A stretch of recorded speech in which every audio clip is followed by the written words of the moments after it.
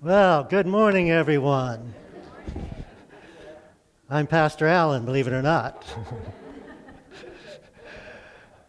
We had a makeup artist in our church that I wasn't aware of. Anyway, it's great to see everyone. We're at week 5 of 5 in At the Movie series, and our movie today is Coco. How many people have seen it? Okay, about half of you. I'll kind of fill you in. There'll be some spoilers for some of you if you plan to see it later. I didn't care for it the first time I watched it. It got better as I watched it over and over again. And I got so that there were so many things I wanted to talk about, I had to eliminate half of them. I could actually talk for an hour probably. But I won't, so be relaxed.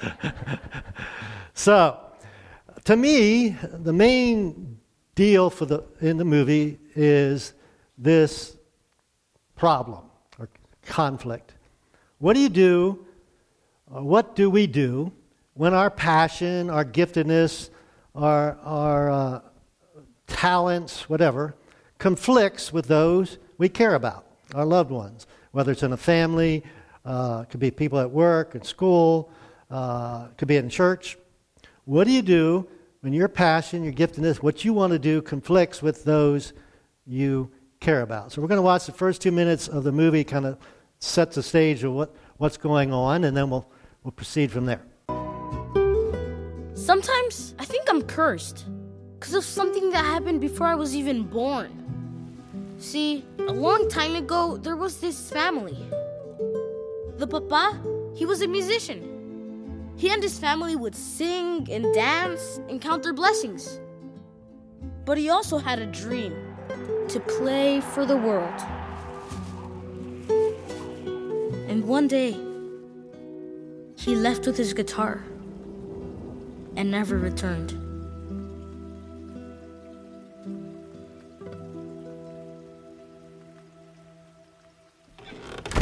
And the mama, she didn't have time to cry over that walkaway musician. After banishing all music from her life, she found a way to provide for her daughter. She rolled up her sleeves and she learned to make shoes.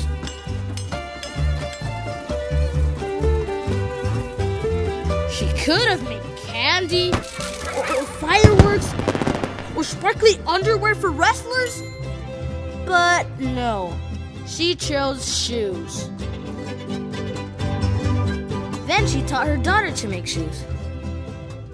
And later, she taught her son-in-law. Then her grandkids got roped in. As her family grew, so did the business. Music had torn her family apart, but shoes held them all together. You see, that woman was my great-great-grandmother, Mama Imelda. She died way before I was born, but my family still tells her story every year on Dia de los Muertos, the Day of the Dead. And her little girl, she's my great-grandmother, Mama Coco. Hola, Mama Coco. Okay, so Coco is not the main character in the movie. Miguel, the 12-year-old boy, or somewhere around there, is the main character. And so, great-great-grandfather left his wife and Coco for his dream of doing music. So from that time on, music was excluded from the family. No music. And they supported themselves through making shoes. So in that dilemma, when your giftedness, whether it be music, whatever it is, collides or conflicts with the family, what do? I put it this way: who is going to win? Is family going to win? Or those you care about are going to win? Or is your giftedness, your passion, your talents going to win? Because here's the thing about talents. Talents help us matter. The things we're good at make us feel good about ourselves. Things we're good at are the things that way we contribute to society. The talents, gifts, and ability gives us a feeling of fulfillment and purpose in life. So consequently, I'm going to struggle if I can't develop my gifts or talents. Now, we all have gifts and talents. Some of you are like good at everything. Most of us are kind of just average type people. And there's a few things we might be good at and a lot of things we're not good at. But talents help us matter. But who are your gifts and talents and abilities for? Bottom line, who are they for? Now, society would tell you it's to make you happy, make you feel fulfilled, and that does produce that result. But we know, or we should know, we'll look at what God has to say, they're not, first and foremost, for us. I don't know how many far side enthusiasts we have out here. But when I thought about giftedness, I had to show you this one. This is a school for the gifted. All right, he may be gifted at some things, but can't figure out how the door works.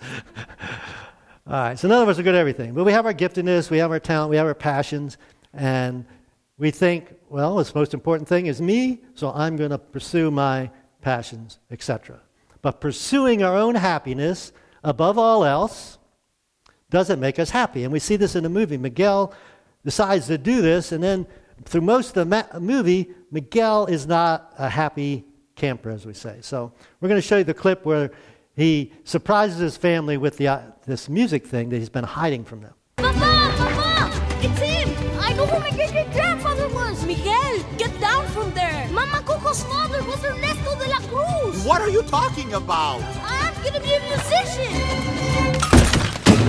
What is all this? You keep secrets from your own family? It's all that time he spends in the plaza. Fills his head with crazy fantasies. It's not a fantasy. That man was Ernesto de la Cruz, the greatest musician of all time. We've never known anything about this man. But whoever he was, he still abandoned his family. This is no future for my son. But Papa, you said my family would guide me. Well, De La Cruz is my family. I'm supposed to play music. Never! That man's music was a curse. I will not allow it. If you would just Miguel. You will listen to your family. No more music. just listen to me play. End of argument. You want to end up like that man? Forgotten? Left off your family's ofrenda? I don't care if I'm on some stupid ofrenda. No! Mama! There. No guitar, no music. Oh, come. You'll feel better after you eat with your family. I don't want to be in this family! Miguel! Miguel! Okay, so it comes to a head. Music's a curse, or considered a curse for their family. He wants to pursue music. He said, they say, family has to come first. He says, I don't want to be part of this family. And so we have this conflict. And a lot of the movie takes place in this, I call it fantasy place called Land of the Dead. Most of us wouldn't believe in that. And we see the conflict play out. So the Bible has a lot to talk about conflict, obviously. And we're going to look at something that a guy by the name of Paul wrote. That started a lot of churches. And he wrote letters to these churches. And as we see, almost all these letters have addressed conflict. So if you join a church and think there's not going to be any conflict, well, there have been conflict in churches since the first century. But he gives us the solution to not only conflict in church, but also conflict in family. So this is in Philippians chapter 2, beginning in verse 1. Look at how much encouragement you found in your relationship with the Anointed One.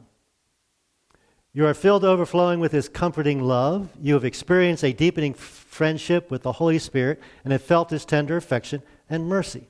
So he said, okay, first, before we talk about the conflict, let's talk about this wonderful relationship we have with God through Jesus Christ. Relationship with the Anointed One. And we also have the indwelling of the Holy Spirit. So we experience this love, affection, and mercy. All right, so that's the foundation of all our relationships, all of our experiences. So then he asks a question. So I'm asking you, my friends, that you join together in perfect unity, one heart, one passion, united in one love, walking together with one harmonious purpose. And we all have different opinions, but it's possible to have one harmonious purpose. And you will fill my heart with unbounded love. One way we say this, the Holy Spirit in me is not going to argue with the Holy Spirit in you. There's a oneness there. It talks about one heart, one passion, united in love. Now, what we sometimes try and do is try harder. You know, I'm struggling in this relationship, I'm just going to try harder. I'm not going to get angry. Well, that doesn't really work, does it? And let me try and illustrate why. I could try as hard as I want to play the keyboards. Would I be able to produce nice music? No. You all know me well, don't you? Now, people that do play the keyboard, why can they play it? Not because they tried hard, they probably did their best, but they did what? Day after day, week after week, year after year. They practiced. So the key is practicing what produces the result that you want. I could say, hey, Fred, go run a marathon. Is Fred going to be able to run a marathon? Probably not, because he hasn't practiced. So it's the same thing in our relationships. If we want our relationships to be harmonious, we want to have unity, we have to practice the components that produce unity. So what do you do? This is on your outline. What do you do? What we do is, or should be, a response to what God has already done for us. What he said. You know, Jesus died for you. He loves you. Holy Spirit's been given to you, empower you. So it's a response to that. What we should be doing. Now, we all have more in common than what separates us, even those that are not churchgoers.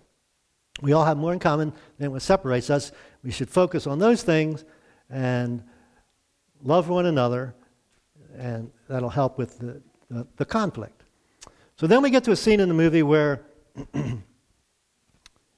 Miguel discovers something, and it begins to help him understand what has happened and which direction he should go. This is an encounter with his great-great-grandmother. Blessing! Miguel, stop! Go back! Miguel! I am trying to save your life! You're ruining my life! What? Music's the only thing that makes me happy. And you want to take that away. You'll never understand. Y aunque la vida me cueste llorona, no dejaré de quererte. I thought you hated music. Oh, I loved it. I remember that feeling when my husband would play and I would sing and nothing else mattered. But when we had Coco, suddenly there was something in my life that mattered more than music. I wanted to put down roots. He wanted to play for the world. We each made a sacrifice to get what we wanted. Now you must make a choice. But I don't want to pick sides. Why can't you be on my side? That's what family's supposed to do. Support you. But you never will. Music's the only thing that can make me happy. Families are there supposed to support you. He's building a case, right? I should let him do his music. She said, when Coco was born, something mattered more than music. Relationships, more important. Her husband, Hector, left to do music. He doesn't come back, but as you find out, this is a spoiler, he's murdered. That's why he doesn't come back. The implication is he would realize that his family is more important and come home. So Paul gives us some practical advice with dealing with this issue, especially this conflict. Be free from pride-filled opinions. Now, we all have opinions, but when we insist that we're always right, that's prideful. They will only harm your cherished unity. So we're putting that, my opinion, above the unity. It says, don't allow self-promotion to hide in your hearts. That's that I know best. But an authentic humility, it can be false humility, in authentic humility, put others first and view others as more important than yourself. And the pushback is, well, other people aren't more important than I am, and that's true. Other people aren't more important than you. But the key to unity and the key to resolving conflict is to consider them more important than you. Now, humility is not putting yourself down. It's not thinking less of yourself. It's thinking less about yourself. So that's what advice Paul's giving us. And the next verse he continues, says, abandon every display of selfishness. So when I'm talking about my giftedness, my desire to love for music is the only thing that makes me happy. That's a selfish thing, right? Possess a greater concern for what matters to others instead of your own interests. In his case, what matters to his family. Now, what Paul is telling us here is preventive medicine. If you and I would do that, we would have unity and there wouldn't be conflict. The reason we have it is because we don't do it and we're selfish. So the way to resolve differences is not by fighting for what you want, but by choosing humility. Not fighting for what I want, insisting that I get what I want. That's kind of what the society teaches. But choosing humility, which is consider the other person more important. So we get to kind of the pivotal point in the movie, and we have another encounter with his great-great-grandmother and grandfather, Hector, and Miguel makes a mature, wise decision.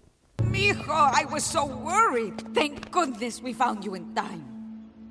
And you, how many times must I turn you away? Imelda. I want nothing to do with you. Not in life, not in death. I spent decades protecting my family from your mistakes. He spends 5 minutes with you and I have to fish him out of a sinkhole. I wasn't in there because of Hector. He was in there because of me.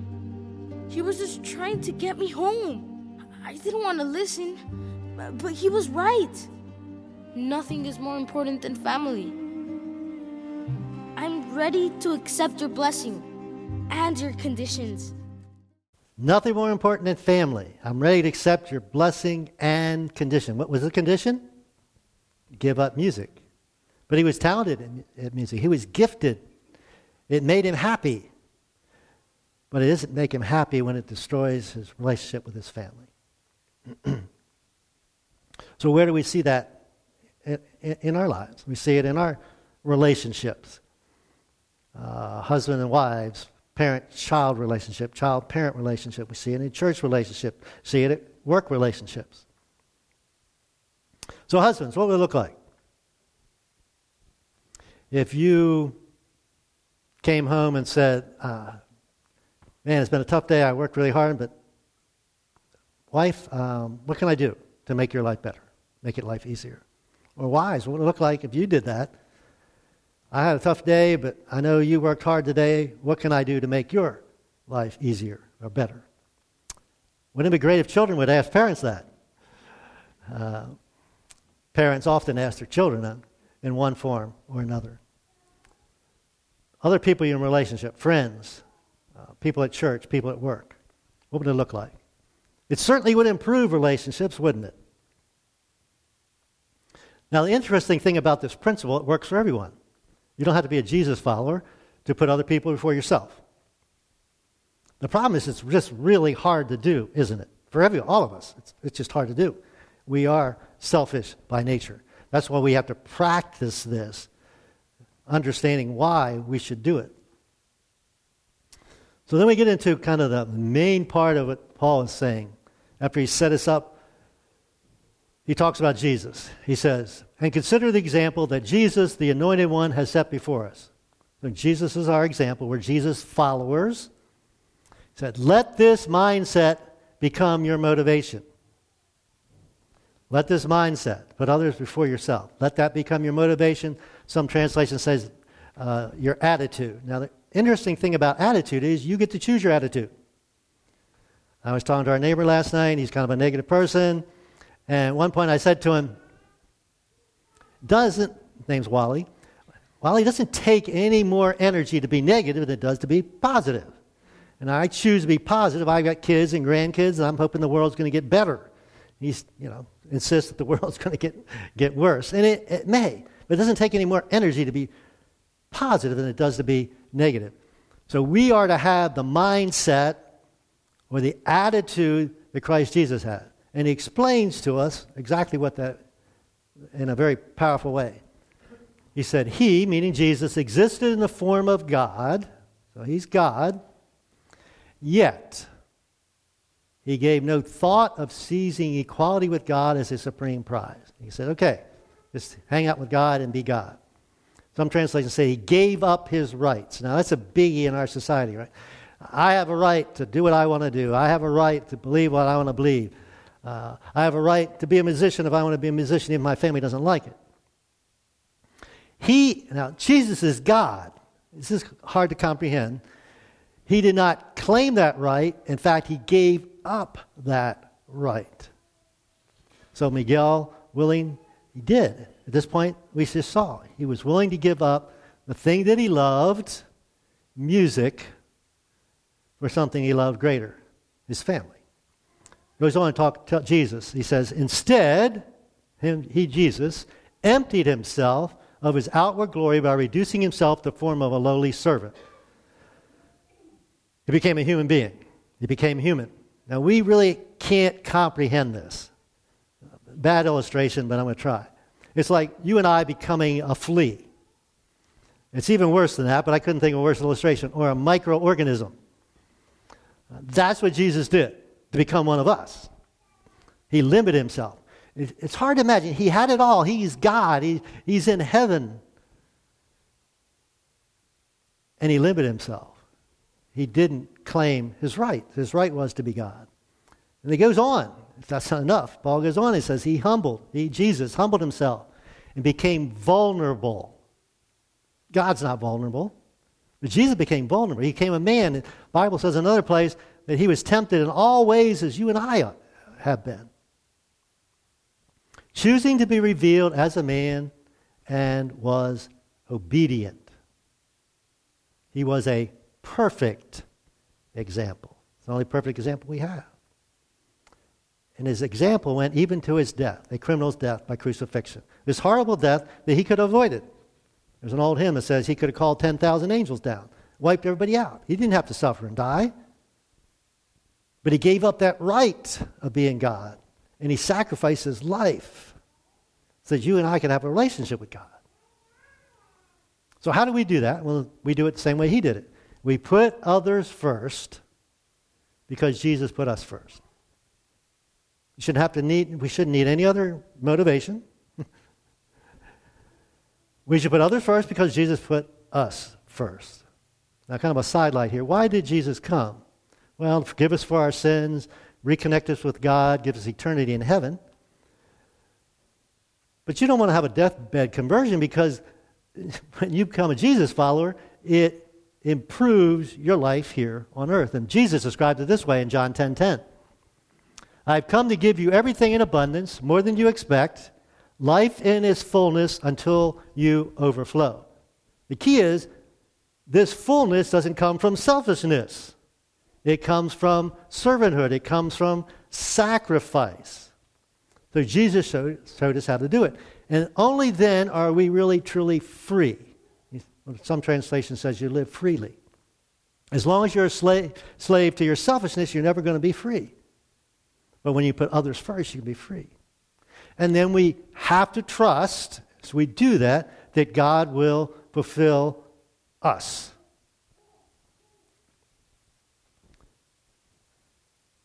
The next part is considered a hymn of the early church, a worship song. And so we see the result of Jesus gave up all this, and what happened? What is the result of that? Paul describes it in the next couple of verses. He said, because of that obedience, because he put others first, put us first, God exalted him and multiplied his greatness.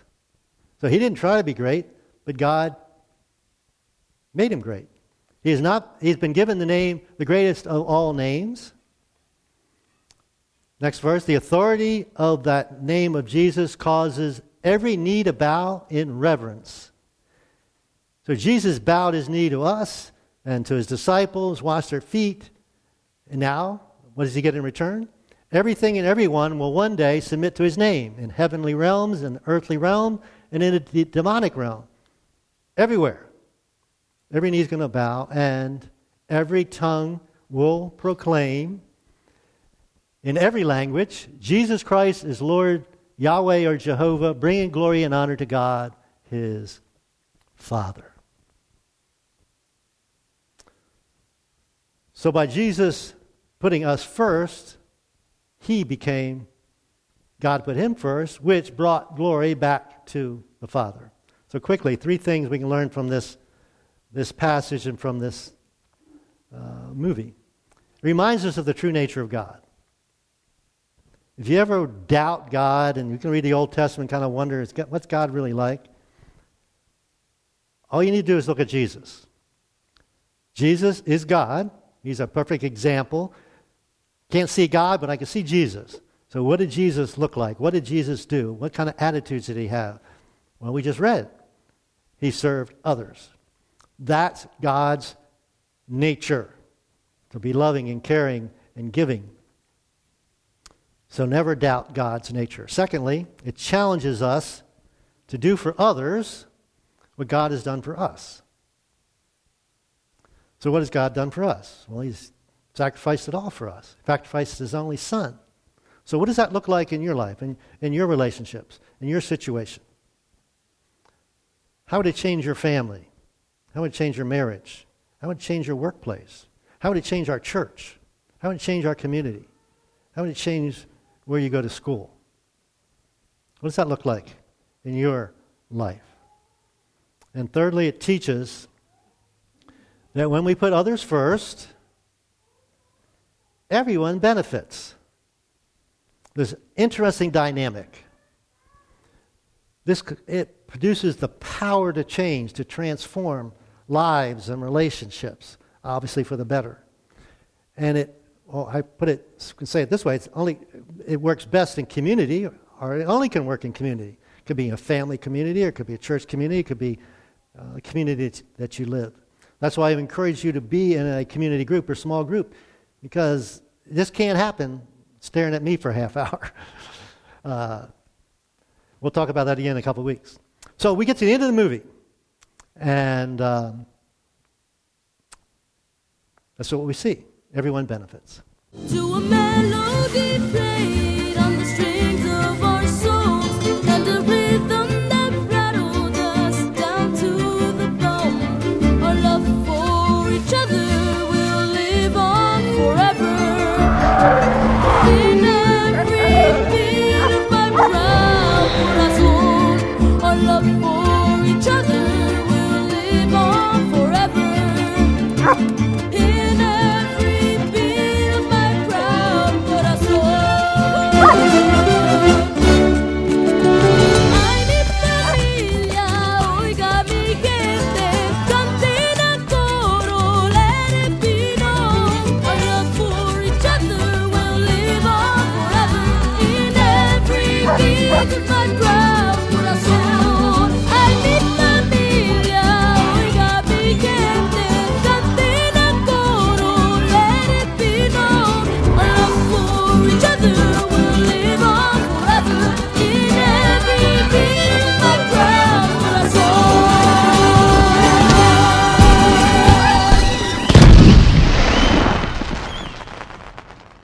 My wife loves happy ending movies.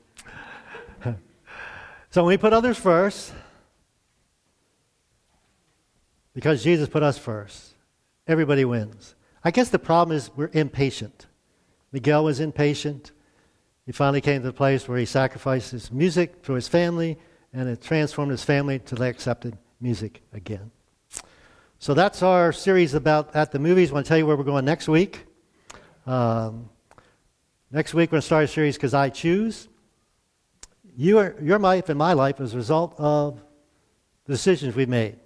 And we make hundreds of decisions every day. So we're going to talk about that for a couple of weeks. Hopefully you can join us. We'll pray. Worship team will come and do a song, and then we'll have our final giveaway. So let's pray. Father God, thank you. It's been a joy to share from the Bible your truth, and how interestingly it connects with this movie Coco. And God, as it works out in the movie, everyone benefits. So too, as it work out in our lives when we choose to put others first because you, Jesus, put us first. It's hard to do, God, and we thank you for the Holy Spirit to help us accomplish that. We want to pray for anyone here that's not a Jesus follower, that they would not wait till another day, but today would be the day that they would accept your grace and your mercy and forgiveness and enter into a relationship, because you desire to give them a full, free life, and it only comes through Jesus Christ. We pray that those folks would make that decision today. Father God, we thank you for your presence in our lives. We thank you in Jesus' name. Amen.